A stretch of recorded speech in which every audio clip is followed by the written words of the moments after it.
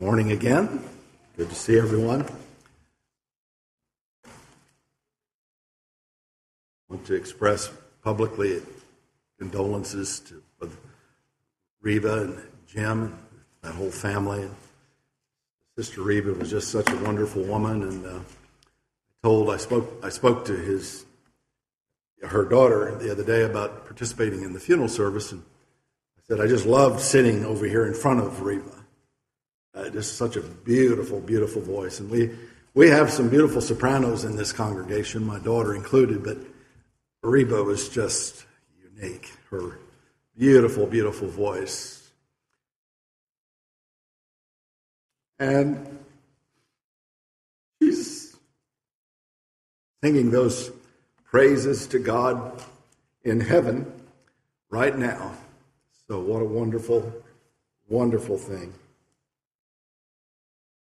But we are talking about 1 John today anyway. And, John is confronted with just what becomes kind of a complicated false doctrine of Gnosticism. And it's called Gnosticism because they claim it's wisdom, it's wise, but really it's just kind of convoluted false teaching. But John approaches this false doctrine with just simple, plain truths. 1 John is one of the most simple books written. Now, I know that because back when I was in college, I took 6 hours of Koine Greek, and that's New Testament Greek. It was an elective, and it was in the summer, and the course was being offered, and I just wanted to grab it. And I did, and it was a fun class. And you know what? With just 6 hours of Koine Greek instruction, by the end of the summer, the end of the second class, the instructor he turned to 1 John in the original language, and the class was, and me, back then, now this is 40 years ago, but we were able to read 1 John in Greek. Now, to temper our enthusiasm, he had us turn over to Romans and try to read some of that. We couldn't even get through the first paragraph. And so, John, that taught me. I mean, that lesson stayed with me. John is written for children. And that's why you see this phrase occurring so many times in the book of 1 John, my little children. It's written from the standpoint of a father to his child. And so this lesson today is going to be very simple. It's not going to be a profound thing because John is very simple in his approach. In combating Gnosticism, he gets back to the fundamentals. The fundamentals of Jesus' life and his death and his humanity and his godliness. He is the God-man. He was not a hologram. He was real. And he was here, and he came, and he died for us, for our sins. And we must then respect that. We must believe in that. And we must then obey his teachings. You know, every single chapter of John, including the 3rd chapter, talks about commandments. Obeying his commandments, obeying his teachings. The 1st chapter talks about walking in the light. The 2nd chapter talks about obeying his commandments, keeping his commandments when we know him. And the 3rd chapter is no different. I want to take just a moment to read this 3rd chapter before we get into the body of the lesson. See how great a love the Father has bestowed on us that we should be called children of God. And such we are. For this reason, the world does not know us because it did not know him. Beloved, now we are children of God, and it has not appeared as yet what we will be. We know that when he appears, we will be like him, because we will see him just as he is. And everyone who has this hope fixed on him purifies himself just as he is pure. Everyone who practices sin also practices lawlessness. and sin is lawlessness. You know that he appeared in order to take away sins, and in him there is no sin. No one who abides in him sins. No one who sins has seen him or knows him. Little children, make sure no one deceives you. The one who practices righteousness is righteous, just as he is righteous. The one who practices sin is of the devil, for the devil has sinned from the beginning. The Son of God appeared for this purpose, to destroy the works of the devil. No one who is born of God practices sin, because his seed abides in him, and he cannot sin because he is born of God. By this the children of God and the children of the devil are obvious. Anyone who does not practice righteousness is not of God, nor the one who does not love his brother.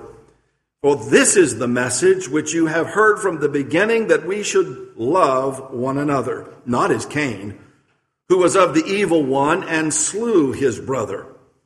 And for what reason did he slay him? Because his deeds were evil and his brothers were righteous. Do not be surprised, brethren, if the world hates you. We know that we have passed out of death into life because we love the brethren. He who does not love abides in death. Everyone who hates his brother is a murderer, and you know that no murderer has eternal life abiding in him. We know love by this, that he laid down his life for us. We ought to lay down our lives for the brethren. Whoever has the world's goods and sees his brother in need and closes his heart against him, how does the love of God abide in him? Little children, let us not love with word or tongue, but in deed and truth. We will know by this that we are of the truth, and will assure our hearts before him in whatever our heart condemns us. For God is greater than our heart and knows all things. Beloved, if our heart does not condemn us, we have confidence before God. Whatever we ask, we receive from him, because we keep his commandments and do the things that are pleasing in his sight. This is his commandment, that we believe in the name of his Son, Jesus Christ, and love one another, just as he has commanded us. The one who keeps his commandments abides in him, and he in him. We know by this that he abides in us by the Spirit whom he has given. So we want to look at this chapter. We want to see how John is really diving in to this theme, not only against the Gnostics, not only against those who would say, hey, what you do in life really doesn't matter. Because the flesh doesn't matter, it's what you know, it's your knowledge. That's what really matters. And John is saying that's not right. That's wrong. Because what you do does matter. Now he starts off with a powerful truth, and he says, we have a great love, verses 1 through 3. How great a love that we have. You know, we have a love that is so great that we've sung about and we've expressed in our Lord's Supper here today, because we know that the Father gave his only begotten Son. John 3:16, for God so loved the world that he gave his only begotten Son. You see, a lot of people have died in the world. In fact, everyone that's ever lived has died, right? And some people have died horrible deaths. But there's only one time that God died on man's behalf. And so what a great love that is, that the Father gave his only begotten Son, and that this Son became a propitiation for our sins that John talks about later. But here he says he died so that we might be a child of God. God created us, but that didn't necessarily mean we were his children. We're not natural children. What is unique about this is that we are adopted children of God. God chose us in Christ, right? We're not natural children, and Paul talks about that in the book of Romans. We're adopted. We're grafted in, right? We're grafted in. And so this is the great love that God has for us. Here is a true statement. Here is a true statement. I am saved by God's grace. There is no way that I merit or deserve His love, His favor, or His promise of eternal life. God has given that to us. He's given that promise to us. He said, we don't know exactly what we'll look like, but we do know we'll be like Him. We'll be like Him. And He has put that hope within our hearts. And so John starts this chapter, just like he started chapter 1, with this fundamental truth, right? This fundamental truth that Christ has come to redeem us of our sins. He is the God-man. We saw Him, we talked with Him, we ate with Him, our hands touched Him. This is God in the flesh, and He has come to redeem us of our sins. That's the basics. Those are the foundational truths of our lives, of our hope, right? But here's another true statement. Because John goes on to say, and everyone who has this hope purifies himself. Purifies himself. So here's another true statement. Blessed are the pure in heart, for they shall see God. John says, God has given us a great love, and God has showered His mercy and His grace upon him, and He expects us to be pure. You know, it's expressed in a lot of different ways in the Scriptures, isn't it? Peter says, "Be ye holy, for I am holy, says the Lord God." The Apostle Paul says, "Shall we continue in sin that grace may abound?" May it never be. Right? That's the way Paul puts it. Right? Paul also says in the book of Titus that the grace of God has appeared, bringing salvation to all men, but it instructs us. It instructs us to live soberly and righteously and godly in this present age. And so God expects us to purify ourselves. Now, I want you to notice that verse again. I don't have it up on the board. I have the Beatitude up on the board. But in 1 John 3 and verse 3, he says, everyone who has this hope on him purifies himself. Well, now that flies in the face of a lot of the cornflake logic you see nowadays. It certainly flies in the face of Gnosticism. John says there is something you have to do. There's something you need to be doing. You need to purify yourself. And the rest of the chapter is John telling us how we do that, at least in this chapter.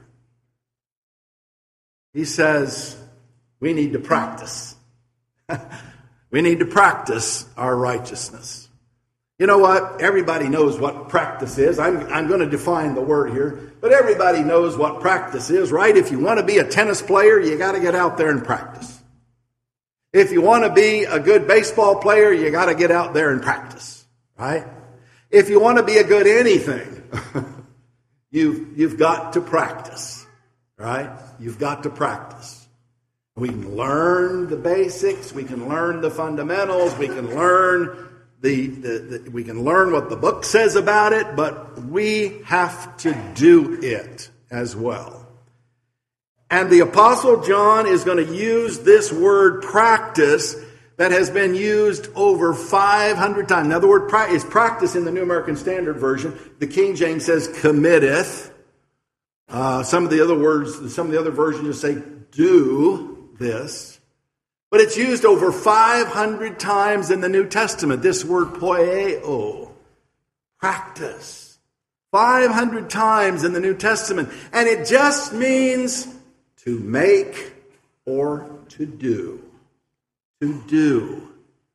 Isn't it interesting The very first gospel sermon that Peter the apostle preached, recorded in Acts chapter 2, after delivering that soul-stirring, heart-rending sermon, they said, "Men and brethren, what shall we do?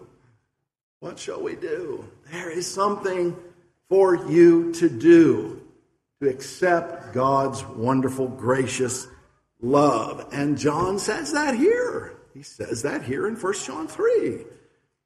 To make or to do. In fact, that's 357 times in the New Testament it is translated do. And 113 times it's translated make. Here in my version, in 1 John 3, it's practice. And this word is used 6 times right here in this paragraph. Verse 4, 7, 8, 9, and 10. We have to practice our righteousness. You know what? Because those who are lawless people, John says, are practicing their lawlessness. And he says in the last verse of this paragraph, it's obvious. It's not difficult. It's obvious. It's obvious who the children of God are and the children of the devil are. Little children, he says, make sure no one deceives you. The one who practices righteousness is righteous. The one who practices sin is of the devil. You know, our lives as Christians are not an event. They're a lifestyle, right? Where have you heard that? Boy, we hear that a lot. You want to lose some weight, and they start talking about lifestyles. You have to change your lifestyle. You have to change the way you look at eating and the way you look at exercise and all of that. You have to change your lifestyle. Well, to be a Christian is to change one's lifestyle. It's not just one event. It's not just one event. It's the change of a whole life. And it's obvious. He says, it's obvious who the children of God are and the children of the devil are in verse 10. And so we've got to have a practice to be righteous before God. We have to. The Hebrew writer says we learn these truths and then our senses are trained to do what is right. In Hebrews chapter 5, by practice. By practice. It's obvious. It's obvious. The Bible is not hard to understand. I mean, look, I know there are difficult passages. We're studying a difficult book right now, Job. There are places that are harder than others, right? 1 John's not one of them. 1 John is simple stuff. Okay? And so the things that John talks about and the fundamental truths that are in the Bible, especially the New Testament, are not hard to understand. Oh, they're sometimes hard to implement. Sometimes it's hard to live. It's hard to make, and it's hard to make anything, really. You know what? Anything that's worth making, it's hard to do. You have to push yourself through the cycle. You have to push yourself to start and to change and to stop. You've got to get to the end. Oh, it's easy to start things, but it's a lot harder. You've got that list of 1 through 10 that you've got to complete. Oh, it's easy to do 1. It's because number 1 is like open the box. But it's hard to get to number 10 because you've got to do all those things. But it's obvious because the Bible has lists.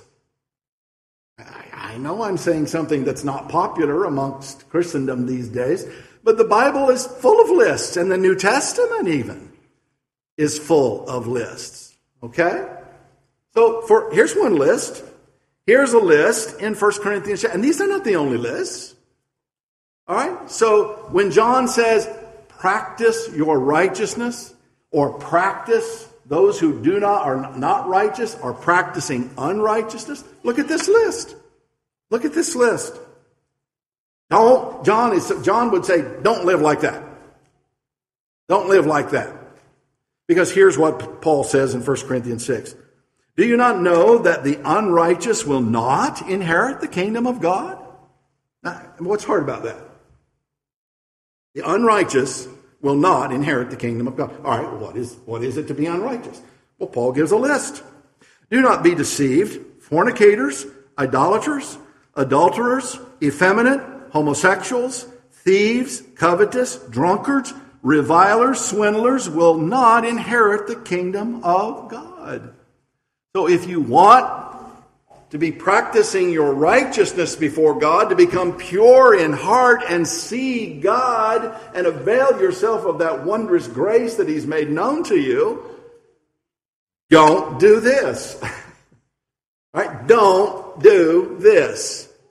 Don't be a fornicator. Don't be an idolater. Don't be a thief. What's the difference between a thief and a swindler? Well, a thief, you know he's stealing from you. He just breaks the door down. The swindler, you don't know it until after you've been swindled. A swindler is someone who engages in fraud or deceit, or subterfuge. A reviler. Who is a reviler? The reviler is someone who just despises godly things. And he says, usually the reviler is someone that's characterized by a lot of yelling. Just yelling at God's people. He's angry about God's people. And John talks to that, doesn't he? He said, they're going to hate you. They're going to hate you because you are living a righteous life. You are living a righteous life. But on the other hand, do live like this. Here's what Peter says in 1 Peter chapter 1. These Christian virtues. For this very reason, make every effort to supplement your faith with virtue, and virtue with knowledge, and knowledge with self-control, and self-control with steadfastness, and steadfastness with godliness, and godliness with brotherly affection, and brotherly affection with love. For if these qualities are yours and increasing, they keep you from being ineffective or unfruitful in the knowledge of our Lord Jesus Christ. Whoever lacks these qualities is so nearsighted that he is blind, having forgotten he was cleansed from his former sins. Therefore, brothers, be all the more diligent to make your calling and election sure. For if you practice these qualities, practice, there's that word again, practice. Get out the instructions to make it, to do it, to live it, right? Make this your life. If you practice these qualities, you will never fall. For in this way there will be richly provided for you an entrance into the eternal kingdom of our Lord and Savior, Jesus Christ. So John finishes that paragraph, but then he gives an example. Now he's going to give an example from the Bible, from the Old Testament. He's going to give an example of Cain and Abel, verses 11 and verse 12. Abel was someone who had righteous deeds and practiced that righteousness. Cain was someone who had unrighteous deeds. Now, someone says, well, sure, I know how Cain was unrighteous. He killed his brother. Just hang on there just a minute. You think Cain woke up one Monday morning, he says, I'm having a bad day. I think I'll go kill my brother. No, that's not what happened. What happened is Cain's deeds were evil before he ever committed that murder. Now, I believe there were a lot of evil deeds there, but one of those evil deeds is talked about in Genesis chapter 4, right? The contrast is made there of Abel and Cain bringing their offerings to God. Abel brought a blood sacrifice, a sacrifice from his herds, his flocks, and God accepted that sacrifice. Cain brought a sacrifice of vegetables because he was a farmer, and God did not accept that sacrifice. Now that, other than Cain's murderous action, that's the only other actions that we have specifically described. And what John is saying to us is Cain's deeds were evil. Now in Hebrews, the 11th chapter, we know why Abel's actions were righteous. Because the Hebrew writer there says that Abel's offering was by faith. By faith. Now, what does that mean, by faith? By faith, it simply means, now that's a whole other lesson, so I can't get into this very long, or the clock's going to start ringing back there. Someone's going to push the buzzer, right? The two buzzers. But basically, it's this. God said it, Abel believed it, and Abel did it. It's that simple. Faith comes by hearing, and hearing of the word of God, Romans 10:17. Abel heard it, he believed it, and he did it. Cain heard it, did not believe it, and therefore did not do it. Cain is talked about in Jude and verse 11. Woe to them, Jude says, for they have gone the way of Cain. What is the way of Cain?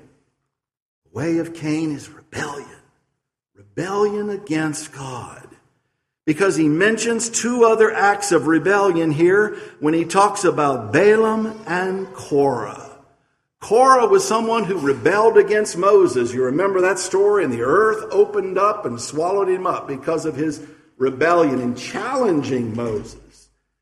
And Balaam, who was he? He was that false teacher that wanted to speak evil against God's people as they were wandering in the wilderness, and God wouldn't let him. And he kept trying to find ways. Well, can I go back one more time? He just kept trying to curse God's people. He never was allowed to curse, but if you read the rest of the story in Numbers, what you find out is the way he got God's people to sin is by inviting them to a big party down in Moab.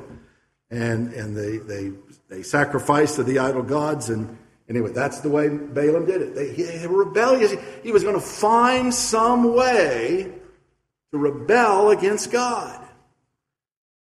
Cain's deeds were evil because he didn't believe in God. You know, there's no evidence in Genesis 4 that God explained why he wanted a blood sacrifice. You notice that? Read that story again, and you'll see there's no explanation there. It just said God accepted Abel's sacrifice and he rejected Cain. We know why. Now we know why. Because God required a blood sacrifice, because in the blood is the life, and the life had to be shed in order to take sins away, just like ultimately Jesus' blood had to be shed. So now we know the reason why. But Abel didn't, and Cain didn't. Abel said, I don't know the reason why, but I'm going to do it anyway. Cain said, I don't know the reason why, and it doesn't make any sense to me, so I'm not going to do it. And that's the spirit of rebellion, and that's the example that John gives of righteous practice and unrighteous practice. In the following verses, in verses 13 through 24, I'm going to go to the end first, and he just talks about obeying and trusting. Trusting in God and obeying his teachings. This word keep the commandments that occurs 2 times in the latter part of this chapter is actually used over 75 times in the New Testament. And it simply means to guard or observe. Most of the time it is translated in English as keep. Keep the commandments. It's used 8 times in John, 1 John. And as I said, it's used twice here in this latter part of the chapter. We need to keep his commandments. His commandments, we must keep them. Whatever we ask, we receive from him because we keep his commandments and do the things that are pleasing in his sight. What is it that we're keeping? Well, we're keeping his commandments. But we're also keeping that faith. That faith, verse 23, that faith in the name of the Son, Jesus. And we're keeping love of the brethren in word or deed. You know, some people misinterpret this a little bit and they say, well, this is the only commandment there is. Really? What's 1 Corinthians 6 then? That's not a commandment. And what's 2 Peter 1? That's not the commandment. No, there are other commandments besides just believing and loving. Actually, the command to love and to believe are summaries of are the summation of what we need to do in practicing our righteousness. We need to have faith in Almighty God and in His Son, Jesus Christ. And if we do that, we will keep His commandments. We need to love our brethren. And if we do that, we will help them in their time of need. John mentions this specific situation in verse 17. Whoever has the world's goods and sees his brother in need and closes his heart against him, how does the love of God abide in him? This is an expression then of love, and it is a commandment, isn't it? See, it's not just enough to say, I love you, right? I've got to show that I love you. It's not enough to say that I believe in Jesus and that I believe in God. I have to show that I believe by the practice, by my daily walk of life each and every day. And so we need to trust and obey. We need to believe in Jesus Christ. We need to love the brethren, but we must obey His commandments as well. And so this is 1 John 3, one more installment. Fortunately for me, certainly, this will be my last time at 1 John. Michael and Ryan are going to finish up. But 1 John 3 is just this continuation of this same theme. This same theme, and that is that God has loved us so much. God has showered His grace and His mercy upon us. Jesus has come to redeem us of our sins, to be the propitiation for our sins. And if we have that hope within us, we will practice our righteousness so that when that time comes, we will see God. If there's one here this morning that needs to repent of their sins, to become a Christian, obey the gospel for the first time, to be baptized, we hope that you would do that. If you've done those things and yet you need to restore yourself back to faithful service, walk in the light as He is in the light and confess your wrongs. And God, 1 John says, God will forgive you of your sins. Whatever your need might be, won't you come while we stand and while we sing?